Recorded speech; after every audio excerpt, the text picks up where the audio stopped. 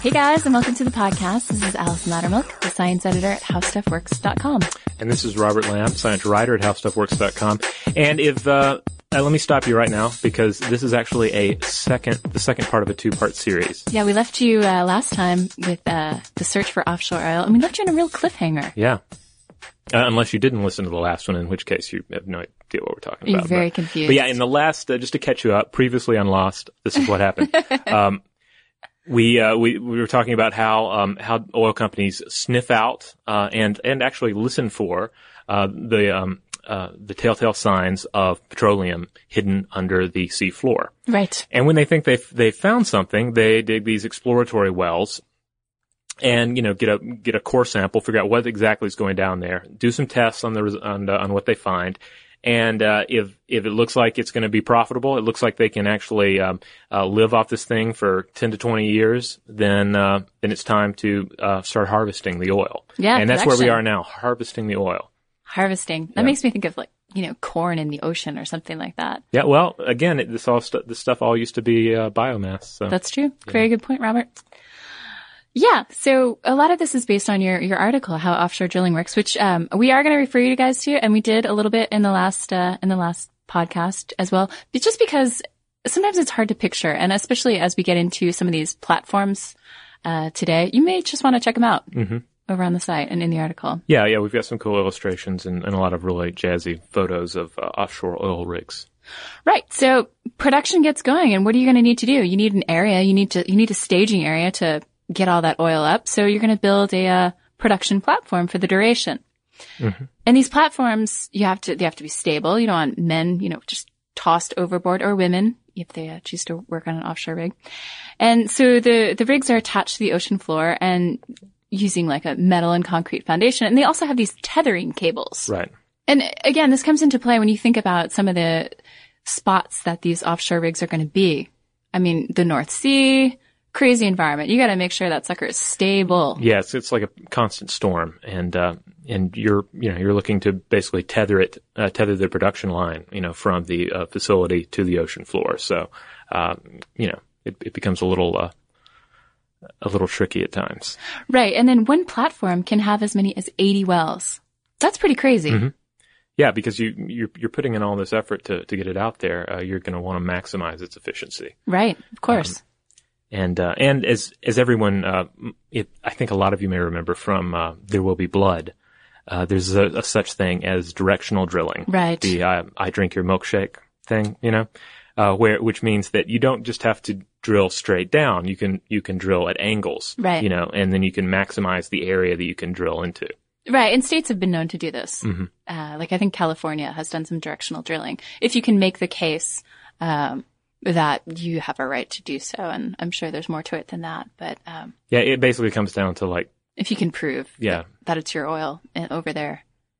It gets kind of snaky. I mean, that's right. So let's take you down to the oil well. You're going to want to install a subsea drilling template. That's going to be really important. And it's kind of what it sounds like. If you're putting down a stencil or something to cut out a pattern, it's basically like a big, metal box with a bunch of holes in it, that directs the drilling. Right. So instead of sticking your pencil to draw a circle through the stencil, mm-hmm. you're going to stick your big old drill bit through that well. Yeah. And they're pretty crazy drill bits too. It's not just a big, pointed drill. It's more like then it's like revolving heads with, either like steel or industrial diamond, teeth in it. It looks kind of like if you ever seen like a microscopic view of a parasite's head, like a tapeworm's head, they kind of look like that, like just kind of crazy and awful. Well, you had a nice analogy in your article, and you said that the drill kind of looks like tent poles, right? Oh yeah, and the full structure of it, because you're going to be drilling miles into the floor of the ocean. And so you're hoping you're not going to, but chances are you might have to. Right. So the drill can't, come in one long piece, because that's going to stretch forever. So it needs to come apart, and it comes apart basically like a giant tent pole in the different lengths. Right. It has these multiple 30-foot drill pipes that are screwed mm-hmm. together, and the whole unit is called a drill string. Although, again, maybe they should just call them tent poles. So, and then connected to the poles, if you will, on the top is you have this sort of platform that's rotating the drill string. Mm-hmm. And at the other end, you have, of course, your bit that's, charging through the earth in search of oil. Now, it's important to note that this drill, though, is inside of something called a marine riser, mm-hmm. which think of it as like a protective casing? Yeah, like an umbilical cord or something. It's kind of like how I think of it. It's like or just a bundle, like it's just a protective bundle that all this equipment's going in. And it, So it's not just free form. If you're a fish going by, you're not going to, encounter the drill bit. It's encased. Right. Okay. Yeah. And the bit is actually kind of cool, lest you think it's just some random drill bit. It could be embedded with diamonds, or it could be like a trio of rotating interlocking bits with these fearsome steel teeth. Yeah, parasite head. Oh, yeah, that's what you're going for. Now I got you, Robert. And you think about how hard this bit is working, gnawing through the earth. So chances are it'll have to be replaced because it's going to grow dull, and it's coming against some pretty tough materials within the earth. You've probably heard of drilling mud from recent coverage of the oil spill, and drilling mud is used basically to lubricate the drill. I mean, it's used for a number of different purposes, but one of the key ones at this stage is to lubricate the drill and keep it going. It's a thick, viscous fluid, consists of clay, water, a mixture of special chemicals, and it lubricates the drill bit, it seals the wall of the well, and it controls the pressure inside the well. In this, it actually serves as like the first line of defense against a blowout. Because you're drilling down, one thing to keep in mind, you're drilling down into some pressurized areas. So, I mean, that's the whole like, I've struck oil and it comes spewing out. And, you don't really want a lot of oil spewing out. That's generally not so much. What we try and prevent with offshore oil drilling. Indeed. So related to the drilling mud is you're going to have something called a blowout prevention system. And again, I mean, I feel like you guys have probably heard of a blowout prevention system, what with all the coverage. So this is built so that if pressurized oil and gas gush up the well, the BOP. I like that, the BOP. It's supposed to seal the well off with hydraulic valves and rams. And then it's going to reroute the well fluids into these containment systems. Okay, so yes, it failed in BP's case. So, and there's some allegations that I was reading right before we went into recording, that tests of these blowout preventers were either falsified or, in fact, the BOPs weren't adequately tested at all. So it's not a failsafe, but let's get to the drilling process. Let's start going into the earth. Yeah, like the best way to think about it, is to don't think of it as drilling a hole. Like think of it as boring a tunnel. Because it's basically, and sometimes it's not even a vertical shaft, but think of it as a tunnel. Like, have you ever seen any of the old Stalag 17, The Great Escape type movies, where they're building the tunnel to escape a Nazi prisoner of war camp? Sure. Yeah, well, you have to actually support the tunnel you're building. Yes. And it can get kind of elaborate, as you're actually building walls in there, et cetera. Right, you want to make sure it doesn't collapse, so you have to build casing in, right? Right, and that's what's going on. So they're drilling down, then they pull the drill out, and they install casing. Well, let's back it up for one sec. You got your initial surface hole, and I don't know how big you picture this. I didn't have a real clear idea of how big that surface hole would be. And so a lot of times it's about 1.5 feet. Yeah. You gotta start small, reinforce, bore bigger, reinforce. Like it's a gradual thing. It's not just, all right, drive the drill and, we'll break for lunch when we hit oil. No, you've got to build. It's something you build. Really, you're building something, not just digging something. Right, you're boring and then you're reinforcing with the casing. Mm-hmm. So once you get into the next phase, once you drill about several hundred to several thousand feet, and you move past that initial surface hole, you're gonna start busting out the 12-inch drill bit, and you're gonna dig that well even deeper. And again, you're gonna repeat that whole process of taking out the drill string and packing up the tunnel that you're building with casing. You're gonna reinforce it. Mm-hmm.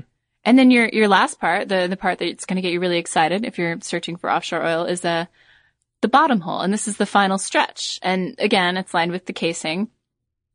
And another important thing to note is that, while you're doing all this, boring down and reinforcing of the tunnel, you're going to have this device, and it's called a packer. Yeah, I kind of think of it as a robot. I think it qualifies as a robot. Yeah. Yeah, and it just follows down, and it's expanding the walls, making sure everything is sealed, and just kind of like fine tuning everything. I can't help but sort of picture it like the thing in Labyrinth. Remember the drill looking thing that comes down never mind. I was looking a little blank. So anyway, the thing that was really interesting to me when I first was researching this is that once the drill hits petroleum, you think it's like, all right, let's start.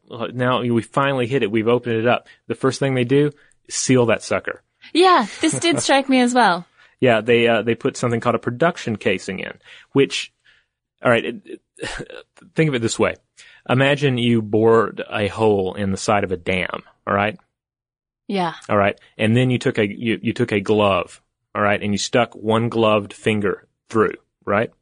Yes. All right. And then you and ignoring pressure and all that, you were able to remove your hand. And so you have that hole is stopped by this glove tip that's going through to the other side. Mm-hmm. Okay. So now imagine that with the oil well. There's basically this finger, this steel finger, I like that. this production casing that's sticking down into the oil, all right? And it's sealed, right? Yes. Because, and I'm going to hit another analogy here. Like if you have some sort of tea and with a bunch of ice in it, or I don't know, margaritas or whatever. Okay. You know, or sangria is a better example. Okay. You have a big picture of sangria. We have a finger, we have a steel finger, okay. and now we have sangria. Okay. No, the sangria. All right. So you've got like a lot of fruit and ice and all sorts of stuff in there, right? Yes. And you go to pour and let's say you don't want all that stuff coming out of the pitcher because you have a strainer. Yes. So that's basically what they're going for here.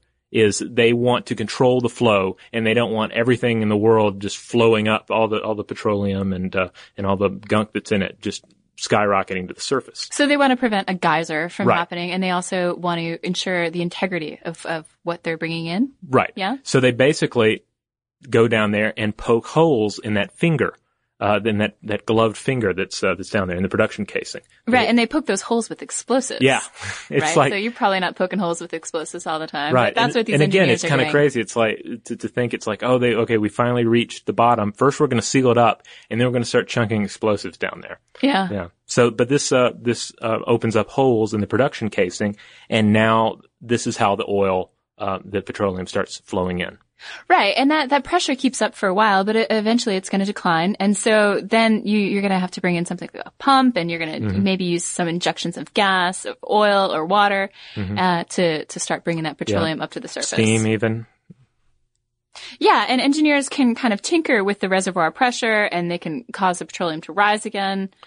Yeah, it's like the kid at Are we going with another Yeah. analogy? This is a record analogy breaking podcast. It's like the kid you see at like McDonald's or whatever, and he's consumed most of his milkshake. Yeah. But there's still some milkshake left, so he's trying all sorts of ingenious things to try and suck it up. Yeah. And if he's young enough, you also see that what's the soft spot on the top of a kid's head? Oh. You see that part sort of dipping down because he's sucking so hard on the milkshake straw. But I've never witnessed that. it doesn't really happen. But no, it's like that. The milkshake's almost gone, but that's valuable milkshake, and we're going to make sure that we get our money's worth out of this particular drill site. Right. So now the oil's coming up. Mm-hmm. So, it's not just a matter of barreling it up and, sending it out to whatever country needs oil or wants oil. It's not the case, right? Yeah, it needs to be refined. I mean, this stuff has like dirt in it. Like, this is pretty far from the stuff that ends up getting pumped into your car. Yeah, it's a mixture of crude oil, natural gas, water, and all sorts of cruddy sediments. And while a lot of oil refinement is going to take place onshore, if you have an oil rig that's big enough, why not just build a refinery on top of that rig? Yeah. Or have a refining ship. I believe they sometimes do that as well. So we've gone down to the bottom of that, of the drill site. But let's go back up to the top for a few minutes. You basically have two types of drilling platforms. The first kind we're going to look at is a mobile drilling platform. Right, and these are used in conjunction with the exploratory drilling phase. Yeah. When you're not really sure whether this drilling action is going to pan out, you don't want to invest in a huge rig, so you're going to want to take more inexpensive, more mobile drilling platform. Yeah, like some of these are just like barges. They're drilling ships, which are really cool because they have what's called a moon hole in the bottom. What's a moon hole? A moon hole is like, imagine a swimming pool in the bottom of a ship, and except that swimming pool is the ocean. It's like a hole in the bottom of the ship. Okay. And that that this can go through. So yeah, it's a ship with an oil rig mounted on the top of it. It's pretty basic. Okay. Yeah, so you're going to have another basic one would be your drilling barge, and this is mostly going to be used for shallow drilling in non-ocean waters. Yeah, kind of like that one we talked about earlier in the swamp. Yeah, it's suitable for calmer waters, and you need a tugboat to tug that thing out to the site, and then you're going to just anchor it in place. And bang, that's it. That's what you got for your mobile drilling platform. But you like the jackup. The jackup's pretty cool because it's kind of hard to explain. It's best, there's a really cool picture of it in the article, on the page that's about mobile drilling, platforms. And it's just, it's kind of like a jack. It's like it's raised up on these massive legs, right? Yeah. And it has those legs retracted when they haul it out, and then it lowers the legs, which jacks itself up. So, look at a picture of it because it's really cool. Yeah, and all this can be yours for the price of maybe 180 million and 190 million. So when we do say that these are some of the inexpensive drilling platforms, they are pretty darn expensive. Yeah. But I guess if you're a big oil company, maybe you have that kind of cash lying around. I don't know. You have that kind of cash lying around. Yeah. Yeah, and then there are a couple other ones along the lines of submersible and semi-submersible rigs, and this is basically incorporates a little bit of the drilling barge and the jackup. So what you have going on here is you have your production facilities, and they're, nice and elevated to, be kept safe, and they're up on stilts. They're hundreds of feet above these kind of pontoon-like barges. And after reaching the drill site, the crew floods the barge with water. And so after they flood them, the barges sink until they, rest on the sea or the lake floor or whatever, body of water they happen to be in. It's kind of like imagine, and again, here's another analogy, but okay, imagine a giant dude with floating feet, all right, with big floating shoes, right? And he's standing on the water. And then Jesus? No, just bear with me, all right? Imagine if you were standing on the surface of the water and your shoes were floating. Yeah. And then you swamped your shoes and then you sank. Right? Okay. And then you're up to your knees in the water because your feet are on the bottom of the ocean instead of on the surface. Okay. I don't know if that helps at all, but that's basically how these things go. They go out there, then they flood the pontoons, and then the pontoons go from resting on the surface of the water to resting on the bottom of the ocean. Or in some cases, they're not resting on the bottom, but they're still anchoring it, Sure. Yeah. Yeah, and then of course you got stuff like your drill ship. Sure. And this is just mostly an ocean-going vessel. Yeah. But we already covered that. So then the next type of oil rig are the offshore drilling platforms. And these, and this is when you decide that you want to stay. Yeah, you're going to be here for the duration. Put down roots, in a or almost legs, literal as the fashion. Yeah. Case may be. Yeah, and these vary from things that are essentially towers, just riveted right to the floor of the ocean, to things like the spar platforms that are in such deep waters that there's no way that they could touch the bottom of the ocean. So they go down to a certain depth just to anchor, and then we're talking big concrete structures. And then they tether them in place with cables. Right. The spar platform, this is for the case where you absolutely need to drill a hole at a depth of 10,000 feet. Mm-hmm. So it's pretty far down. Yeah. These are the big, the bad boys, I guess you would say. And one thing that you keep doing, or that you did in the article when you're writing it, is you sort of compare them to all these very tall skyscrapers. Only these are reverse skyscrapers. Yeah. So you picture how far down they're going, and even farther if you think about building that tunnel into the earth too. Yeah, it gets ridiculous. Again, the lengths an addict will go to get his fix. We will build. So no matter what you think about offshore oil drilling in the industry itself, the process is pretty fascinating. Yeah, the process is amazing, and it's really a testament to technological achievement. But yeah, we actually have a really awesome illustration in the article. Thank you, Lee Dempsey, in-house illustrator. Yeah, that shows you several different varieties and shows them side by side. So it'll give you a good idea of how say a compliant tower differs from a fixed platform, and how that differs from a C-star platform. Yeah. It would take a lot of awkward analogies to try and tell you what they look like. So what if you wanted to work or live on one of these oil rigs? It pays well, I understand. Yeah. And there are a lot of people to keep you company. You might find yourself working with, 100 other workers to keep the platform running. I think in the case of BP, there are 125 people working on that rig. And they compared it to the size of 2 football fields. So it's pretty ginormous. Yeah. And if you think about it, a lot of these are in fact going to be located far away from shore, so they have to have a lot of amenities. And you're also going to have a lot of different people on it. You need an in-house doctor, you need your engineers, you need your geologists, you need chefs, maybe you need a personal trainer. I don't know. Yeah. And what I've heard and what you wrote in your article is also that salaries and benefits from working on these things are pretty good. I don't know that I would necessarily be into it, or maybe you listeners would not be into it, but, well, hey, we might have some listeners out there who have worked on one. I would love to hear about that. Yeah, we really would love to hear about that. What it reminded me of is, you do these long stretches at sea and then you have long periods off. It's kind of, like a doctor who's on call or works these crazy shifts, 7 to 7 and then, has 5 days off or something like that. And I think it really is pretty grueling, of course. If you guys have experience with this, tell us about it. We'd love to hear about it. Yeah. And, it bears to be said that, of course, oil rigs aren't all jacuzzis and cafeterias. Outside of your living quarters, you're going to have, constant encounter with some pretty crazy conditions and, of course, deadly conditions. Yeah, it can be a dangerous job, as we've seen even in recent years. So that's basically the current phase of offshore oil drilling. The interesting thing is that our current technology does not permit us to reach, all of the oil that's underneath the ocean.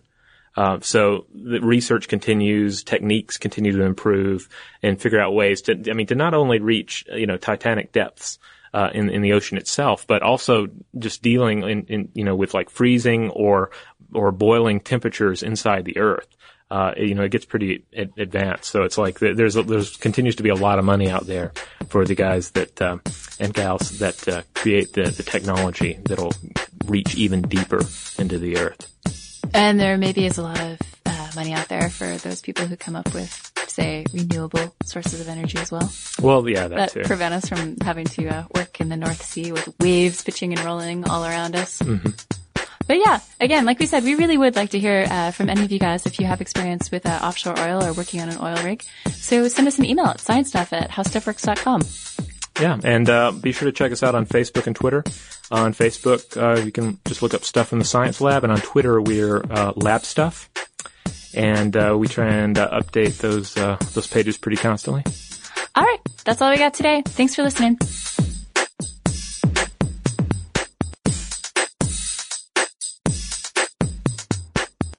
For more on this and thousands of other topics, visit howstuffworks.com. Want more How Stuff Works? Check out our blogs on the howstuffworks.com homepage.